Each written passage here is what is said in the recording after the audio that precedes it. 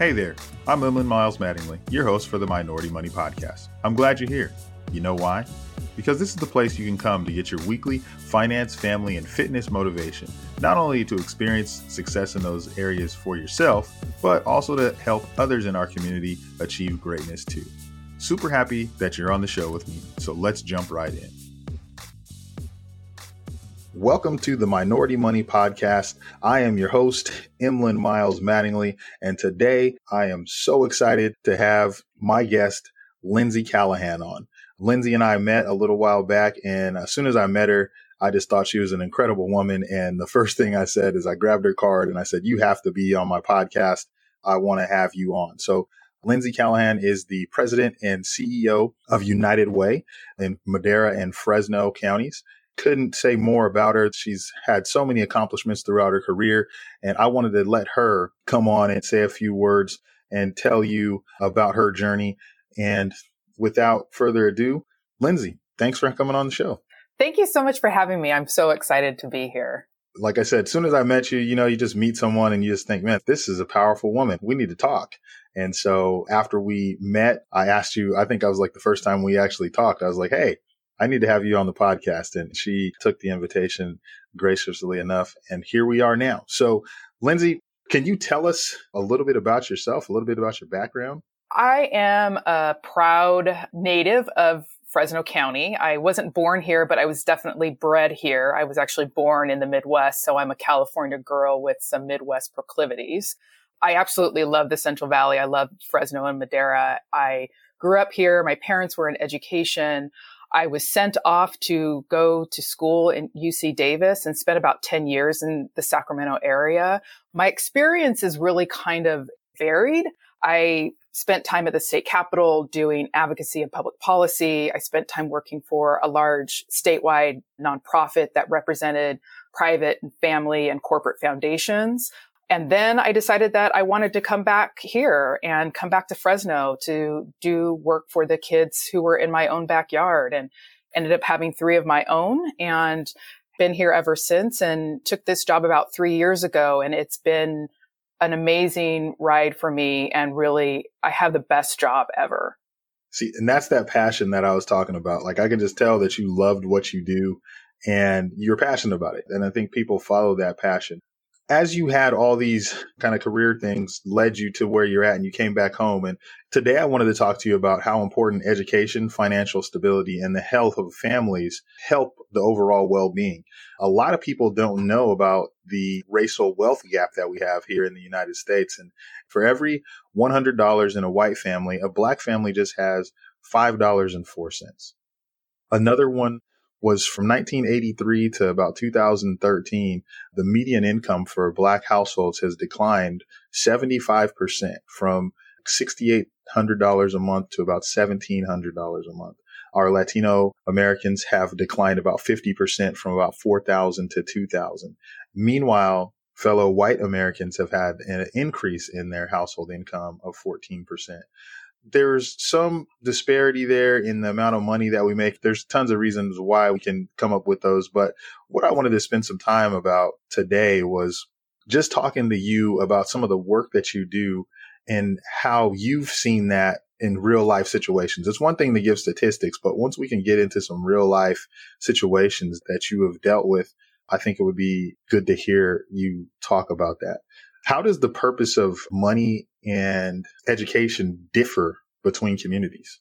There's a lot of things going on here. And the work of our United Way here in Fresno and Madera counties is focused on this as much as we possibly can, because we see it as a community-wide issue, right? So this issue of not just the racial disparities in income, but also if you look at how hard people are working now and they're still struggling. And that's why we decided that we had to focus on helping working families thrive, and that the idea that we even have a concept called working poor, it actually contradicts itself. That's an indictment of every level of our society, from me to you to everyone. And we have to fix that. Our stats tell us that 9 out of 10 of the families that are struggling are actually working. It's really a different narrative than what existed 30 or 40 years ago, even 20 years ago, where we all believed that people who were poor were just sitting around being poor. and making money off the government by being poor. Whereas now people are actually working really hard for their money. It's just that being poor is such an expensive experience that being poor is taking up much more time and money than people have. And they have zero margin to even make enough money to keep food on the table. One of the things that we offer the community is our 211 helpline. It's a 24/7 confidential resource where if you run out of food or if you can't make rent or you can't pay your utilities, you don't have health care, you can just dial 211 or dial our 800 number, 866-559-4211. And 24/7, one of my call specialists will help you find a resource. I bring that up because one of the things that we see a lot through our 211 line is the month is just longer than the paycheck and there's not enough food, or their PG&E bill is suddenly skyrocketing because it's so hot during the summer, or they're evicted from their house and they need some kind of shelter. What we found is that the relationship with money is very different for people who are struggling and don't have a margin, and particularly for people who are working still and still don't have a margin. And it's sort of the difference between something that's coming in and is mine versus something that's coming in and is going to go right back and I have no ownership over. People who are working and struggling don't usually have the time to have a lot of ownership over their money or have a lot of decisions on how they can spend their money. Their money is just getting spent on some basic needs and not a lot else. And that's all they can really think about. And that's what we're trying to fix here at United Way, is to not just provide some basic needs, but actually drive additional income into families so that they can have margins and actually have the ability to make some decisions and have a relationship with their money, instead of it just being this thing that goes right out the door and there's just never enough of it. So why would you really even care about it? It's just really different. I've heard it said before, when there's too much month at the end of money, and how incredibly difficult that is to feel like you're never getting ahead. And it sounds like you guys have resources to help people overcome this or get through this, right? That's right. And there's lots of community resources out there other than United Way. And that's part of our role, is to try to help people get connected to the resources that are already there, because there's a lot of them. And just simple things like, one of the things that we've done is that when people call 211 now, we try to save them some money. So there's low cost internet. You can get internet for $10 from Comcast and to AT&T. You can get subsidies on PG&E so that your PG&E bill is cheaper. There's lots of different programs out there that can help struggling families save money. And there's been times where people have called because they don't have food, and then we find a way to build $100 or $200 back into their budget by saving them money. Well, that gives them a little bit more margin to play with, and that's really important. Absolutely. How do you think that the things like worrying about where your next meal is, worrying about whether the lights are going to be on, and not having internet access, how do you think that affects the educational aspect of these families in need? A lot of times people refer to it as this sort of scarcity mindset. So there's just not enough. But it's also, for those of us who know about Maslow's hierarchy of needs, it's very difficult to tend to those higher authority pieces when you don't have the basics covered. And that's exactly why we have free lunch at schools. This is exactly why we started doing free breakfast, because the education system realized very quickly that a hungry child cannot learn, right?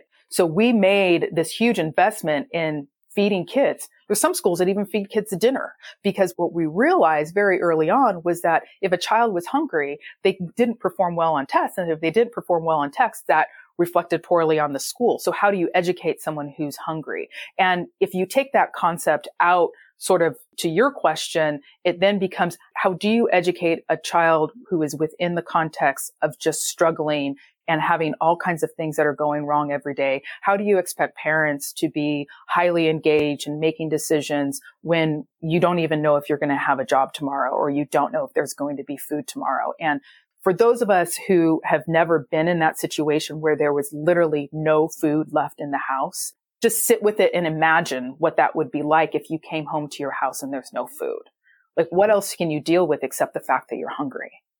Just hearing you say that and trying to put myself in that situation, like thinking about growing up, I was raised with my grandmother and my mom. We didn't have everything, but we always had food. Maybe not, the quick snacks, but my grandmother always was able to make us something to eat. And so thinking about what it would be like to be a young person or an older person growing up in this environment where you don't know where your next meal is coming from. And it's something that we've heard people say before, but to really just let that sink in, like, how am I supposed to come in here and focus on school, get good grades, and not have something in my stomach? It's blowing my mind. I didn't realize that was going on here. Oh, absolutely. Hunger is a huge issue in this community. It's a huge issue. What do you think your largest impact has been since you started in your position? One of the big things that I've tried to do in the almost 3.5 years that I've been here now is to really change this concept of the experience of receiving help. One of the differences between the way that we interact with money is also related to how we interact with time, right? So people who have means tend to spend their money on things that are going to get them more time, right? So more efficiency or delegating, things like that. Whereas a lot of times the way that we treat people who are poor or in need is that we don't really value their time. And so we sort of give them this message that their time doesn't have any value. And that plays out in a couple of ways. And one of the ways that was playing out in my organization was that, for example, we would make people line up for hours for things like food distributions or backpack giveaways or to get their taxes done. We do taxes for free during tax season. It's one of my favorite programs. And so we would have people lined up for hours to get their taxes done because you're getting it done for free and there's no real value to your time. You're getting a free product and you should just take it however it's delivered. So giving people this valuable experience, I frame it as a middle class experience because I don't really have any other words to put to it, in that any of my middle class friends could now walk into my building, have an appointment, and get their taxes done for free if they qualified. Whereas before, I would never have referred any middle-class friend to come down and stand in line and get their taxes done because it was a whole different experience. And so really making sure that we show people that they have value and that their time has value and that this product that they're getting, that although it's for free, it's actually not a free product. It costs me $500,000 a year to do free taxes, right? It's not a free product. You're just receiving it for free. And there's still a ton of value attached to it. So that's been a big thing that we've tried to really shift the culture of the organization, because that message that we're giving to people is a really important message. And Emlyn, it was hilarious when I tried to take our lineup tax appointments to an appointment system where people had to make appointments, because a lot of people, especially our providers, push back on it. We're like, people like lining up. And it was like, and they were right. And it took about a year for the culture to shift, but now people love it. They can come in, they get it done quickly. They don't spend more than, if they have really complicated tax return, they maybe spend 40, 45 minutes, and we're valuing them and their time. And it's a really important message to send to the community. The thing that's amazing, like what you're saying, is that the people just expected to wait. It's like, if you need help, then it's okay to wait because you need help. So you're just going to wait until you can get it. I think about how that's one element of, I would call that mindset of, if you're in a place where you need something, we've conditioned people to say, you're going to have to wait to get what you need because you can't afford it. Right. Exactly. That's so wrong on so many levels and just incredibly difficult. And then I think it really affects their overall mindset. It's just a tough thing to deal with, and trying to change that. And so to see that you're saying that that's changed, that's awesome. Yeah, it was a huge shift for us. And I think that the other sort of just big overall thing that I've had to own as, I'll use it very generously, a young woman of color, the first African-American female to hold this position at United Way Fresno Madera counties, just understanding that holding this position is symbolic, and it does say something. So I know that for young people, for women and young men who are coming up in their career, even people who are well established in their career, I hear feedback that seeing you do this job, it's empowering, right? So people are drawing power from me being in this position. And I don't know that I fully understood that when I took the position on. I wasn't taking it on as some kind of like social statement or anything like that. I was taking it on because I really thought that this organization had something more to offer the community, and that if anyone was going to drive impact, it was going to be United Way. And I wanted to be a part of that. But it definitely has become much more than that. I spent a lot of time with young kids, particularly students who are in middle school and high school. And I don't necessarily get to interact with all of them one-on-one, but the ones that I do get to interact with, I'm definitely understanding that me standing up on the stage is something that they look to as, okay, I can do that. Because I've heard it in my career, and I hear it all the time, that you just simply cannot become what you cannot see. So if you don't see somebody who looks like you doing those things, how can you understand that you could be that? I understand that I am that symbol for many people, and I try to do my best to sort of like uphold that, but to also be a real person too, and to show that I am real and this hasn't been a simple journey, but that it is possible, and that it will be a struggle, and it will always be a struggle, but it's definitely possible. And I tell them every single time I talk to students, so one of you one day will have my job. You can be president and CEO of United Way. I think that's such a powerful thing to bring up. I've also gone to schools and spoken to kids, and like when you said that, if they can't see it, then they can't believe it. And so when someone, person of color, whether they're children or adults, when they see your face, they're like, she did it, I can do it. And this is why, like when I think about when I go to schools or when I go somewhere and I'm going to be around young people that may not have, and not that I'm trying to be a role model or that you're trying to be a role model, but it's something that they can strive for. And when they see you, when they see people like myself and other professional people of color, I remember one time I was at this church and I was speaking to these kids, and the pastor came up to me afterwards and said, "Hey, Emlyn, the way my young men look at you, they'll never look at me that way." I didn't understand it at the time. I didn't understand the gravity of what he was saying. Hearing you say this again, it's like I'm hearing it for the first time all over again. Like, wow, like it really does matter to see people of color in positions of power, to encourage younger people of color and let them know that they can do that. Exactly. That's exactly right. That's incredibly impactful. If a family with a lower income wanted to change the financial trajectory of their family, where would you say they would start? Like, what would you say would be a good place for them to start? The first part of this is really understanding income generation. It can happen in a number of ways. One of the ways that I think is really important for families to understand, particularly those that maybe are working in a lower skilled job, an entry level job, is that there are all kinds of hard skills that you can learn and make really good, decent money on. And you don't necessarily need a 4-year degree. And so really identifying how you can build income and making that an objective of the entire family is really important. And there are lots of resources. I mean, the workforce development boards in all of the counties are tasked with this very thing. And there's all kinds of training out there that the state and the federal government are investing in, where you can get training over the course of 6, 8, 9, 12 months and increase your wages by fourfold. That's a really important place to start, is just understanding that there's more for you than maybe the job that you're working at. We talk a lot about this progression from a jobby job to a career to your passion. And really starting on that path, the first thing is identifying where you can go to next and exploring some opportunities, whether it's healthcare or some kind of trade or manufacturing or whatever it may be, or a small business.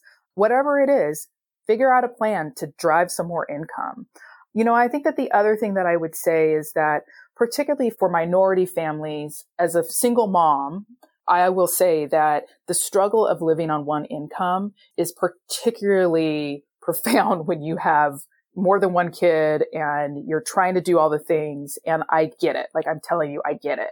Understanding how you can sort of be savvy about how you spend your money and how you spend your time is the other thing that I would say, especially to the single parents out there who are struggling to just get by because they don't have that flexibility of having a second income and what that could look like. You have to be even more nose to the grindstone with your money. It's got to work for you because it's yours. I talk a lot about budgeting, and my clients just get tired of hearing it, but they know that it's true. And it's sometimes as you make more money, that's the thing. So if you've had someone coming in, you just don't have discretionary income. But as you build that discretionary income through getting some type of technical skills or whatever it is that you're going to have to increase your income, now we have to keep your nose to the grindstone, as you said, and monitoring what we're spending our money on. Because having a budget just allows you to tell your money where to go instead of wondering where it went. I know that a lot of times as a single father, when I was a single father, you have stuff come up and it's like, okay, if you don't plan for this, if you don't plan to fail, you fail to plan, right? And not having a budget at times like that was very, very tough as a single parent, not having anyone else to fall back on. So I'm right with you on that. With that, I wanted to go into the next portion of the interview, and this is where we talk about changing the complexion of wealth. And the reason why we call it changing the complexion of wealth is because we're talking about people of color and how we can help them increase the amount of wealth that they have. And so I just want to kind of ask you some questions like what motivates you, inspires you to grow and learn and lead? How do you keep that inspiration and that motivation? I don't know that there's any one thing. I mean, I think that I would harken back to my comment about that people are watching and that people see what I'm doing. When I was growing up in this community, there weren't a lot of ways to identify who was wealthy. But what I used to identify who was wealthy at that time was by what car they were driving. And what I would do is see what they had around their license plate, right? So what school they went to and whether or not it was a nice car. And then if I saw the person in the car was a person of color, it was like, ooh, I'm going to go to this school. I bring that up because it was important for me to see that there were successful people in our community who had maybe either gone to Fresno State and were doing great or gone away in most instances at that point and had come back and were driving around in this symbol of success. Now, we can get into all this kind of conversation about symbols of success and things like that, but it was just a way for me to create a narrative in my mind about what could be.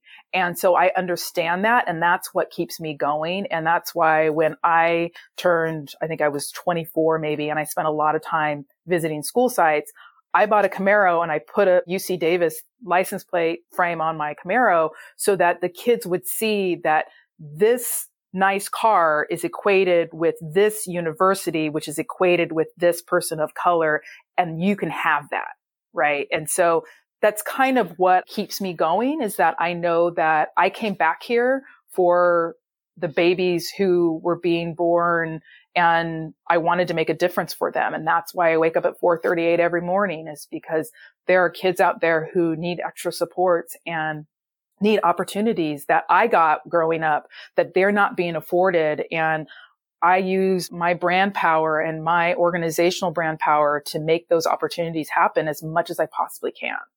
It's incredible to me how you keep going back to what you've seen as a child and what you've seen as, the way that you associated someone's success.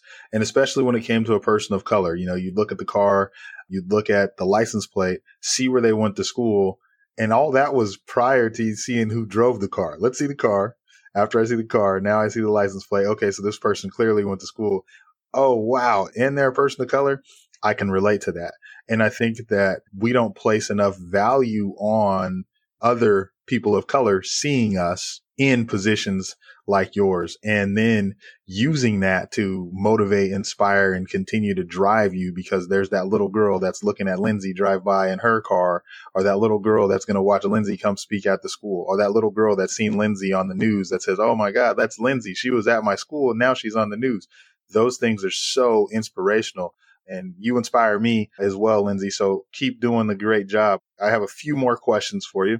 Do you think education plays a big part in wealth building? I think it's huge. And as the child of educators, and particularly my father who was in higher education, it's an incredible equalizer, but it's also not for everyone. And I will say that the education that I got at the University of California, Davis was incredible and high quality, but it didn't hold a candle to the quarter that I spent working full time in the state capitol. Education is an experience. Self-education is more important than what somebody spoon feeds you. You need to be responsible for what you learn, which is why internships and things like that have a lot of value. So education comes in a lot of different forms, and we all should be embracing it every single day and growing every single day. And when you say education, we're not only talking like formalized classroom setting, like we're talking sometimes it's going to be some work education. It's going to be some self-education. There's many more forms of education than just the academic learning setting of education. Did I hear that correctly? That's exactly right. Out in the world, there's all different kinds of ways that learning comes to you, and you should always be embracing growth. One of the things I wanted to talk to you about was how your family supported you on this journey. And if you could talk a little bit about that, I think it's very important. We've been spending time talking about money, talking about family, talking about education. I want the listeners to have a little background into your family and how they've supported you on this journey that you've been on. My family is one of the reasons why I am back in Fresno. I could be living a lot of places, making probably a lot more money, living closer to the ocean. But my family is really the bedrock of my life. And my parents as educators, that was embedded in everything that I did. So there was never any question of whether or not I was going to get higher education or do well in school. It was just where I was going to go to get my higher education. But maybe more importantly, and this is really important, especially for families that are sort of navigating into a higher class. One of the things that my parents taught us was that they exposed us to different cultures and ideas and experiences outside of what was our little house. Whether it was Judaism or going to an East Indian wedding or celebrating with our Southeast Asian friends or doing a party with our Latino friends, there was never a culture or an experience that we weren't exposed to. And therefore, I am now, as an adult, able to navigate through multiple scenarios. And that piece that my parents built into raising us has been one of the most valuable pieces that I still hold today, because I walk into a lot of very foreign rooms. And by foreign, I don't mean foreign. I mean that just people are different than I am, or they're maybe have a different mindset than I do, or they have a different upbringing, whether it's higher or lower. It doesn't really matter to me. I have the ability, because of the way that I was raised, to navigate up and down and across and to see different perspectives and to not be scared of difference. That's what I would really point to, because I think it's something that parents can really easily do for their kids. And many just don't, because they're kind of scared themselves. I think that's important. I know when we talked, we were talking about that, and we were talking about our upbringing and how diversity was a large part of our upbringing, and how to have the ability to speak linear in a conversation, whether the person was highly educated, whether they had no education, whether they were young, whether they were older, and being able to do those things. And then not only that, but being able to relate to different races, ethnicities, religions, and that kind of stuff, and how important that is. So that's awesome. I'm glad that you shared that today. The other last question that I wanted to say, and I always like to save this question for last, because we know that this is a podcast about family, fitness, finance, and ultimately changing the complexion of wealth. And if you could offer one piece of advice to our listeners today, what would that one piece of advice be? Having money is a very important tool, but having money is not the ends. It really just is a process to getting things that you need and want. And I talk with college students a lot about this, that it's easy for me to say money won't buy everything for you. What you really need to do is pursue what you're passionate about, because if you're not doing what you want to be doing 8 to 12 hours out of the day and you have all the money in the world, you will be absolutely miserable. So when we talk about financial stability in my organization, we're not just talking about getting people more money just to get people more money. We actually want people to be passionate and productive in society. And finding that piece that gets you going and gets you up at 4:38 in the morning, that's where you will really find the gold mine. And it won't matter if you're making $50,000 or $500,000, you'll find satisfaction and you will be gratified by that because passion will always trump how much money you have in your checking account. I could not agree more. That was such a great tip. Thank you for that. Where can our listeners find more of Lindsay? Where could they go to find more of what you're doing in the community, whether it's a social media or website, or where could they find you? Well, I would encourage them to follow United Way. Our handle for all of our social media platforms for United Way is UWFMC. So that's United Way, Fresno Madera County's UWFMC. So you can find us all across the media platforms on that. You can find me on Facebook at L Callahan. If you want to follow me on Instagram and watch my stories, I'm Lindsay in the Sky. I'm also on LinkedIn and I'm on Twitter as well as Lindsay Callahan. And I would love to connect with all of you. I'm very available. Send me a note, drop me a line, and I'm more than happy to take time and to talk with people and talk about my journey and talk about the resources that we have to offer. And I always have enough time for you, I promise. Awesome. Thank you so much, Lindsay, for coming on to the show. This is the Minority Money Podcast, where we are trying to change the complexion of wealth. Another great show down, but it doesn't have to stop there. Be sure to subscribe to the podcast on whatever podcast app you're listening on now, and give it a good rating, would you?